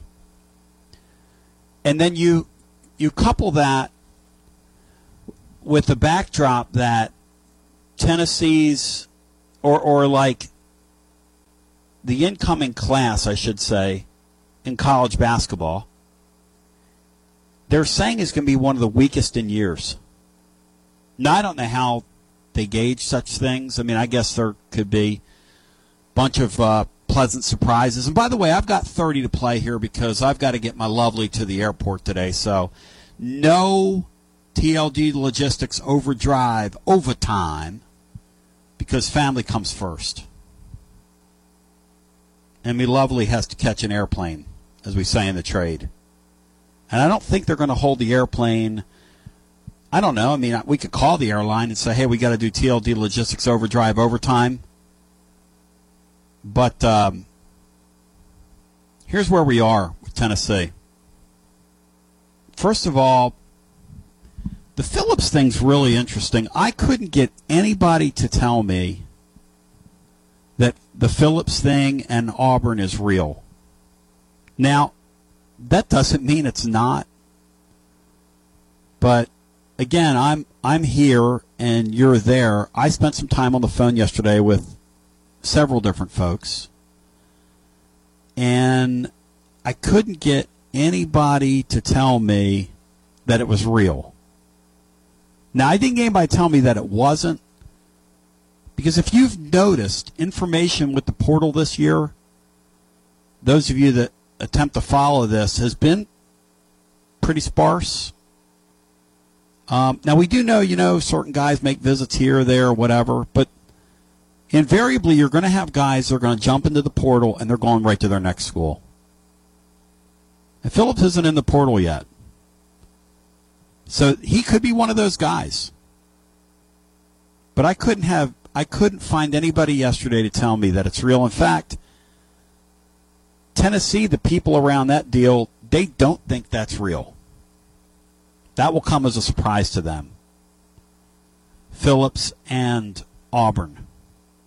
Now, Brian made a good point yesterday, Matt, in that the Phillips kid in Auburn's system, and I'm not trying to give the kid any ideas. I mean, I'm not saying anything that's not out there, but they lost one of their wild guards, which would probably open up some floor space for him.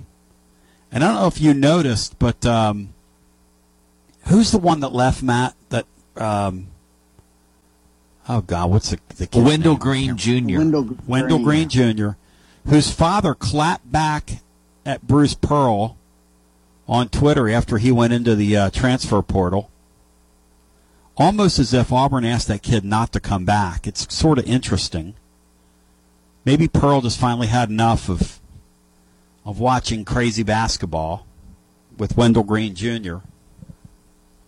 What kind of player, Matt, do you think? And then I got a few news notes and snuggets on a few other mainstays on Tennessee's roster from last year that they hope nothing happens with. And I've got a new name for you, who's been flirted with by a couple of schools in his backyard that I think will surprise some people. But Matt, what kind of player do you think Phillips would be if he pulled the trigger and ultimately went to Auburn? Do you think he would flourish there, or do you think that'd be a mistake for him? I think he'd have much better numbers there, especially offensively. Trying to think. I mean, he could potentially be one of their top scorers. I think he'd probably have better numbers, probably be developed better as a basketball player here, just overall. But I think he would probably be an all-league player down there. So the NIL thing's really interesting because Santee is interested in a dollar figure, and they're trying to work something out. And obviously there are loopholes for the international players. See Oscar Shibwe. There's loopholes, and these schools are now getting around them. So I'm not breaking any news there. My understanding is that Tennessee is kind of behind the eight ball, because what has invariably happened here is that it's become incumbent upon head coaches at these various schools, and I hope I'm not starting something here. I'm not trying to start anything, but I'm just trying to share why you're not seeing Tennessee involved, because they're taking 3 out of the portal, it looks like right now. But why you're not seeing the Vols involved with frontline guys in the portal just yet. And a bunch of the frontline guys, as we said before, haven't fallen. So maybe it's early in the process. Then again, maybe it's not. I have no idea. But dollars-wise, my understanding is that Tennessee's behind right now, behind other programs in terms of what they have to offer. Because Rick Barnes, I was told by a couple sources, has just not been very engaged in raising money for players. And what's happened at these schools is these head coaches have been stroking big money people to help them with their current roster and to help them with their future roster. And Barnes, to this point, has been, well, I'll read one text I got yesterday. Dollars-wise, Tennessee's behind. Barnes, to this point, hasn't been tremendously interested in raising money for players. Matt, that's not tremendously surprising, is it? That an old school guy like Barnes isn't hustling up, so to speak, which is a new facet of this thing. I think that's kind of on brand for him. We've seen a lot of coaches who are that way that have just retired, just left the game. So no, it's not surprising at all. The other snooze, snoot, and snugget, so they're still awaiting word on Phillips. They're still awaiting word on what's going to happen with Santi Vescovi, and I think Santi has given them a number. Now, it's got to be pointed out that I think Santi has a serious girlfriend, which I think probably helps Tennessee from that regard when it comes time to playing poker with him. Calling a bluff or not, so to speak. The thing that's really interesting is that Jonas Adu, this shows you how this thing goes, okay? He's been very forthcoming with Tennessee that he's getting interest from other programs. And I'm going to name a couple. Duke called Jonas Adu's people the day after the Tennessee game. Duke reached out to him with an offer. Since then, North Carolina has reached out to him and said, hey, we've got a place for you. Now, it does not take a rocket scientist listening to me to understand that Tennessee basketball team cannot lose that kid next year. Now, what I hear is that he's, at this point, not considered a flight risk, but he now has a figure in mind and probably has a little bit of leverage in this deal. This is the kind of stuff that goes on behind the scenes now and kind of goes on in real time at these schools. These people are recruiting players off each other's roster. Does that surprise you, Matt? No, it would surprise me if that wasn't going on, just kind of widespread. And the thing about Adu is that, I'm going to read another text that I got from somebody. Jonas has been extremely upfront with the staff. He's told them about other schools calling. UNC and Duke are both pursuing him hard. He's from Durham, right? That's correct. That's correct. So there's that. Another text. Phillips has been asking for more money as well. Adu already has been compensated some. Don't know the figure. Don't know what Phillips is asking for. But now Tennessee might have a quandary in who would you prioritize. And this is what this comes down to. It's like a lot of these pro teams. Who is a more of a priority signing for Tennessee next year? Is it Adu or is it Phillips? This is the stuff that's going on behind the scenes now. And Dixon, what's your answer to that? Is it Adu or Phillips? I think Phillips is the better player. But I'd probably lean Phillips. But if you told me Vescovi was coming back, you could make the argument for Adu, but I don't know. I mean, you really need both of them you need both of them really, but probably Phillips. Even though Adu would probably be a 2-year deal versus 1 for Phillips. Tennessee is very much escalating the talking point that Freddie DeLeon's the answer. Have you noticed that, Matt? In the press, they have really pushed that hard, that narrative. They did that immediately after the season was over, too. Mm-hmm. Which is kind of interesting for those of you that are tea leaf readers, which I'm not saying any of that's connected, but that's certainly occurring. Essentially, the way it's going to work right now, as far as we can tell, and we've been telling you that the senior class outside of Vesco has been encouraged to look elsewhere.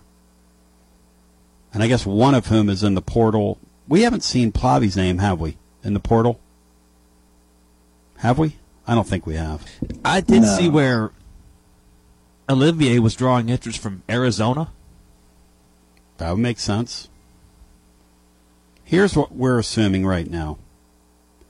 We're assuming that Tennessee is going to take 3 out of the portal with Vesco coming back. That's my read on this right now. I think the girlfriend angle, and they'll come up with something for him, and the girlfriend angle is going to be quite strong. Euros, Triple J, Olivier Key, and Phillips. We'll just assume those guys go for now. Let's just say that. And then you've got the situation with B.J. Edwards, what's going to happen there. If you remember, he was agitating, and there was a thought that he was going to get into the portal. But who knows? Who knows whether or not that happens? And then you've got Gainey's son, who's a real nice player at South Carolina Upstate. Does he come in as a walk-on? We'll see. But again, the portal has been extremely interesting because, to repeat, not a lot of impact guys are going to what you'd call good fits on contending teams. And I'm going to expound on that in a moment. But there's a long way to go. But the numbers are suggesting right now that there's a good chance that the top 10 or so teams in college basketball next year could be even weaker than last season's top 10. And if you'll remember, all year long, we saw a crazy March coming. We kept saying it on the air. This is going to be the craziest tournament. This is going to be the craziest tournament. And I'll be damned if that wasn't the craziest tournament we've ever seen. It might have been the craziest tournament ever played. Right, Bri? In the modern era, post-85, the 64-team field, couldn't you make the case that's the craziest tournament we've seen? Yeah, I don't know that it was too much crazier than some have been in the past, though. But you did have a 4 seed that ended up winning it that probably should have been a 1 or 2 seed, had 1 or 2 seed talent. I guess the point is, though, at the top of that deal, which is what we're talking about, which is where the most instability was. Because 16's beating 1s, 15's beating 2, 14's advancing, 13's advancing. And Matt, by the sounds of things, 2024 could be right in line by the sounds of those things. Which will create another insane tournament after a bad regular season where there's a lot of unwatchable basketball. That's correct. Because the problem that major college basketball has right now is that at the very top of the sport, look, no offense to Houston, but when Houston and Alabama and unwatchable Texas are your number one top teams in the country, teams like that, and there's not a tremendous amount of star power, that's why people gravitated to Caitlin Clark and Iowa. It's the truth. That's the truth. Now, listen, Caitlin Clark and Iowa, great story.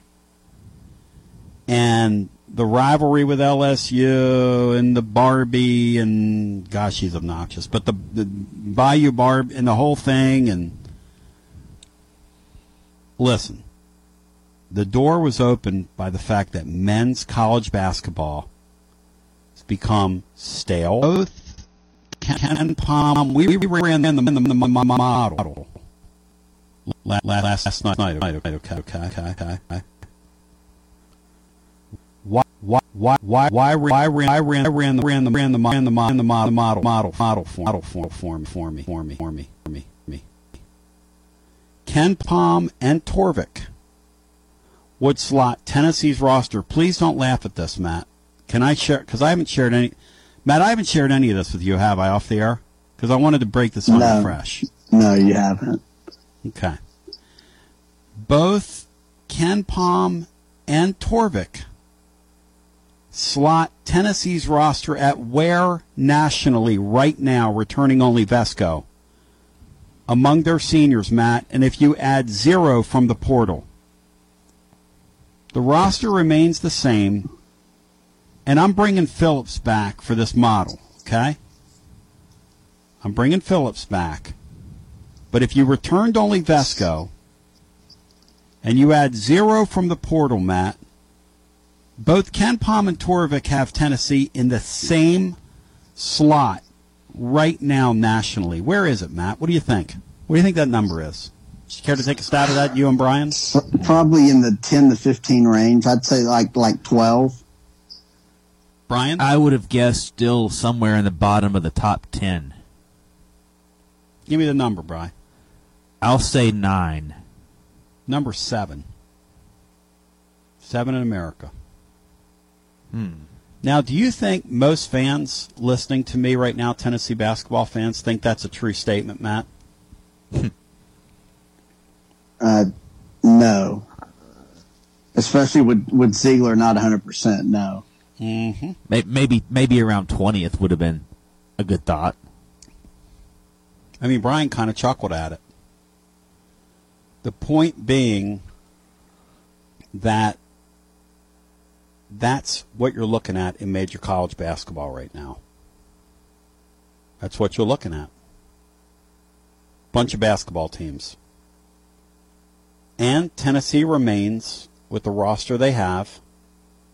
And again, as we said before, Adu has been very upfront with them with the fact that those schools in North Carolina are used to calling a Jonas Adu and him saying, I'm coming back home. You know that, right? A Duke is used to a kid like that. That's why they're reached out. They're used to that kid saying yes to them. Same goes for North Carolina. Oh, did they recruit? They didn't recruit him out of high school, did they? I don't remember. North Carolina did. Matt?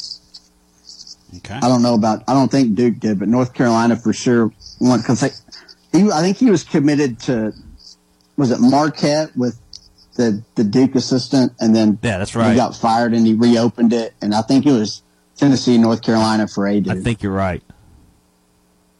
Maybe Oklahoma was in there in the mix too. It's pretty interesting. Something that somebody just shared with me, somebody that's on the campus every day, hearing us talk about the NIL. he said there's definitely a disparity between what's going on with the football players and the basketball players. Tony, I see these kids daily. The football kids are driving much nicer cars than the basketball players. Just an observation. And I understand that Josh Heupel and his staff have done a terrific job. A terrific job of stroking the big money people to help fund their roster. And Barnes, to this point, hasn't gotten off the bus yet. And here's what I'm not trying to do. I'm not trying to turn this into a referendum or like a rip on Barnes. I'm just trying to tell you in real time. Matt, it has not come because these coaches can do what they're going to do. As long as you win and you get your results, you win and get your results, right? I mean, it is what it is. It all comes out in the wash in the end. And if you're confident that you can take what you have and win with it, one thing about the Barnes guy, I've just learned to trust him. Because on the front end, I went crazy on the recruiting, and he proved me wrong. Again, I'm confused on Barnes. I don't know whether to question him, yell and scream, or go, hey, you know what you're doing. Do you know what I mean, Matt? It just... And I didn't tell you or Brian what we were going to talk about in this segment, did I? I wanted to do this on the air here. No, we hadn't talked about it at all. I hadn't even thought about basketball in about 2 weeks. So, yeah. So what do we? So what do we make of what we're? I'm not asking you to trust what I'm saying, but let's just say what I'm saying is accurate. It is accurate. That's why you're not seeing Tennessee's name with the big names that are in the portal. They don't have the funds. They should have the funds, but they don't have the funds. What do we make of that, Matt? I think Barnes does his best coaching with 2 and 3 year players that he's developed. Now, we can argue whether the guys he has on the roster, whether that talent is good enough to compete at the top level, as opposed to being, kind of a top 10, top 25 team as opposed to top 10. But, it's just kind of what his approach is. It's not surprising.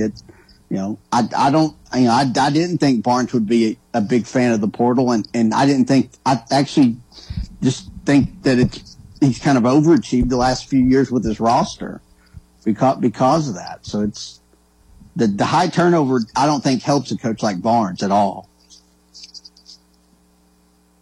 And thus far, it looks like he's not going to have off his roster a tremendous turnover. Now, I mean, who knows? Phillips and Adu might bolt. They don't think they're going to lose Adu.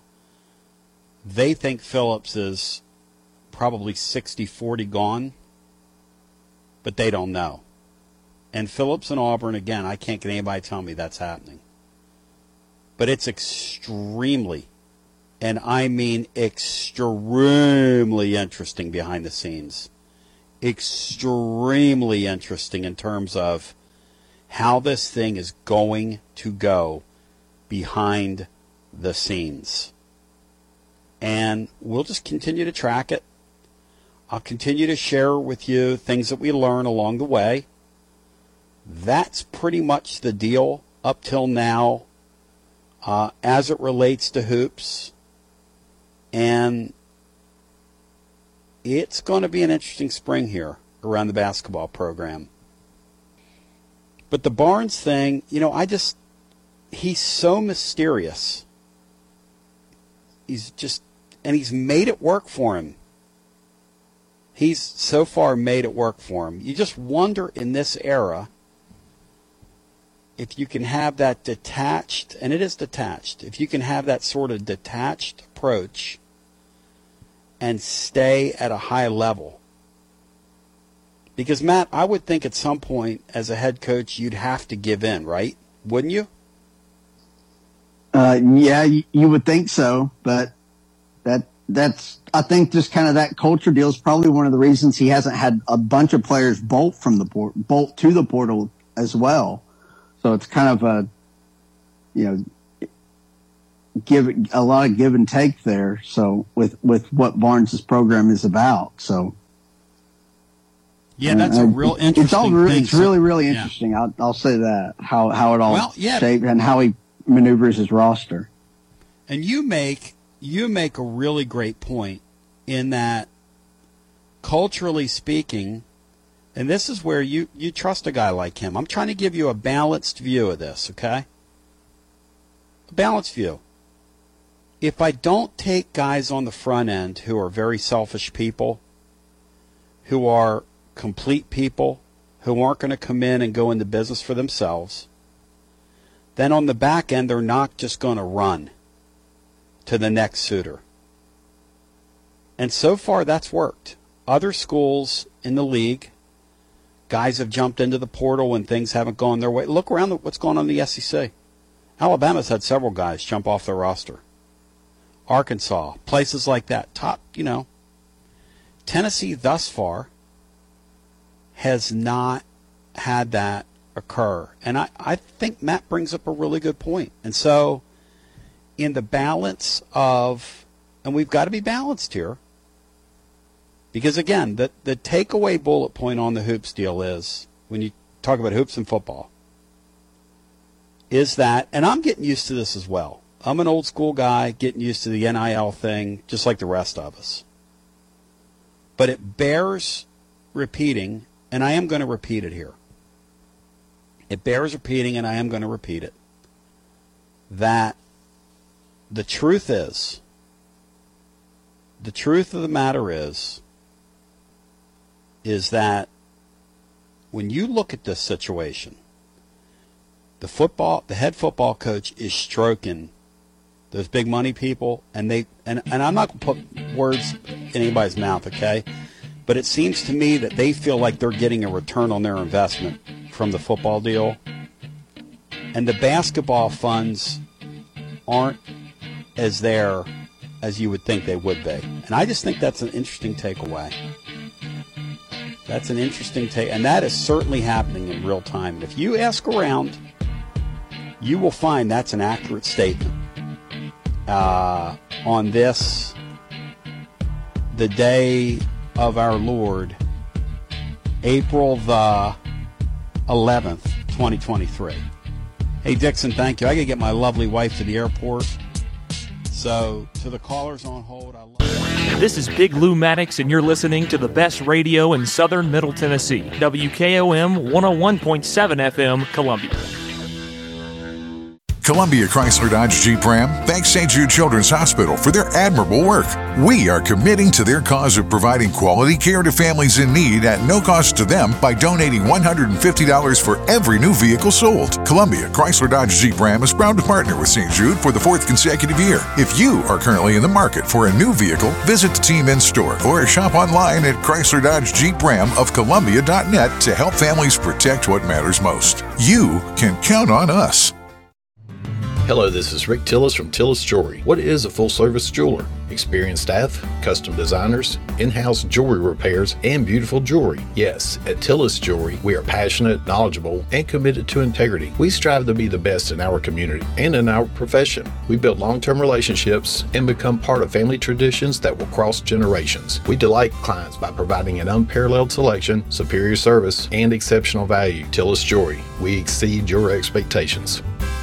Do you suffer from knee pain? Is it painful to walk or perform your day-to-day activities? If so, we have great news at the Dr. Gill Center. We can relieve your knee pain fast and easy with no downtime and no surgery. The FDA has approved a new non-surgical treatment for knee pain, and it's covered by most major insurance, including Medicare. This treatment has helped millions of people across the nation. Call today to see if you qualify for a free consultation and get back to a pain-free life. 615-551-9224. Brown's Body Shop has 2 locations to provide your vehicles with high-quality body and frame repairs, the best paint jobs, and custom body fabrications. Brown's Body Shop has been successful for more than 50 years because of their highly trained personnel, competitive prices, superior customer care, and timely service. Don't put off body repairs or that custom paint job and fenders. Go to Brown's Body Shop today. 1505 Nashville Highway in Columbia to 129 Alpha Drive in Franklin. Hi, Jimmy Elliott for Columbia Ace Hardware. I want to invite you to the grand opening of our garden center, Saturday, April 29th. Come check out our great selection of fruit trees, hanging baskets, ferns, and garden plants. We'll have those things you need to get your garden growing. There'll be lots of activity that day, grilling demos from our Big Green Egg and Traeger experts, free giveaways with your garden center purchase, and Breeze Homemade Ice Cream will be there to take care of your sweet tooth. The doors open at 8 a.m., 112 East James Campbell. Columbia Ace, the helpful place. Ace is the place with the helpful hardware, folks. Looking for convenience? Try Quick Mart Convenience Stores, conveniently located all across Murray County, southern Middle Tennessee, and North Alabama. Whether stopping in on your way to work for coffee and a biscuit, taking a plate lunch to go, or grabbing something cold to drink after a long hot day at work, there's always one nearby. Quick Mart Convenience Stores, conveniently located all across southern Middle Tennessee and North Alabama. Proudly serving Shell gasoline. Hey, this is Derek Ransom with 10 Pin Alley, voted #1 family entertainment center in Murray County. We offer 32 bowling lanes, giant arcade, laser tag, bumper cars, and a full cafe and bar menu. We also specialize in group events, kids and adult birthday parties, company parties, sports team parties, and holiday parties. We're located at 322 East James Campbell Boulevard in Columbia. Call us today at 931-381-BOWL or visit us at 10pin.com. 10 Pin Alley, it's where the good times roll. I am Jack Blackstone. And I'm Emery Blackstone. Together, we are Greenway Tech Repair. Tired of slow computers, cracked phone screens, and fancy home electronics you don't know how to use? We can help. We provide local on-site services as well as remote troubleshooting for any job, no matter how large or small, from computers and laptops to mobile devices and home electronics. We Blackstone brothers are eager to serve our community. Find us on Facebook at Greenway Tech Repair or by phone at 931-388-2691. That's on Facebook at Greenway Tech Repair or by phone at 931-388-2691. This is Mark Curry at the Trailer Store. We are a local, family-owned business. Every day, I work with my wife, Susie, my mother, Becky, and my son, Justin. We offer a full line of lawnmower trailers, utility trailers, stock trailers, and a full line of trailer parts. We also offer service. Come see us at 1021 New Lewisburg Highway. Call us at 931-381-2795. That's 931-381-2795. Coach, baseball is back, and WKRM 103.7 is excited to bring you coverage and sponsorship options for this 2023 season. That's right, Taff. And this year, our advertising partners had the option to sponsor our live Little League coverage, Atlanta Braves coverage, or a combo package that carry both of them. This area loves baseball, and what a great way to support the community by helping us bring coverage of our Little League, but also taking a moment to promote local businesses. People are crazy about the Atlanta Braves. Whoa, whoa, whoa, whoa, whoa, whoa, whoa. There's something special and timeless about baseball radio broadcast. There sure is. So visit Front Porch Radio TN and click on the blue Advertise With Us button for more information about how your company can sponsor baseball of all kinds this season with WKRM.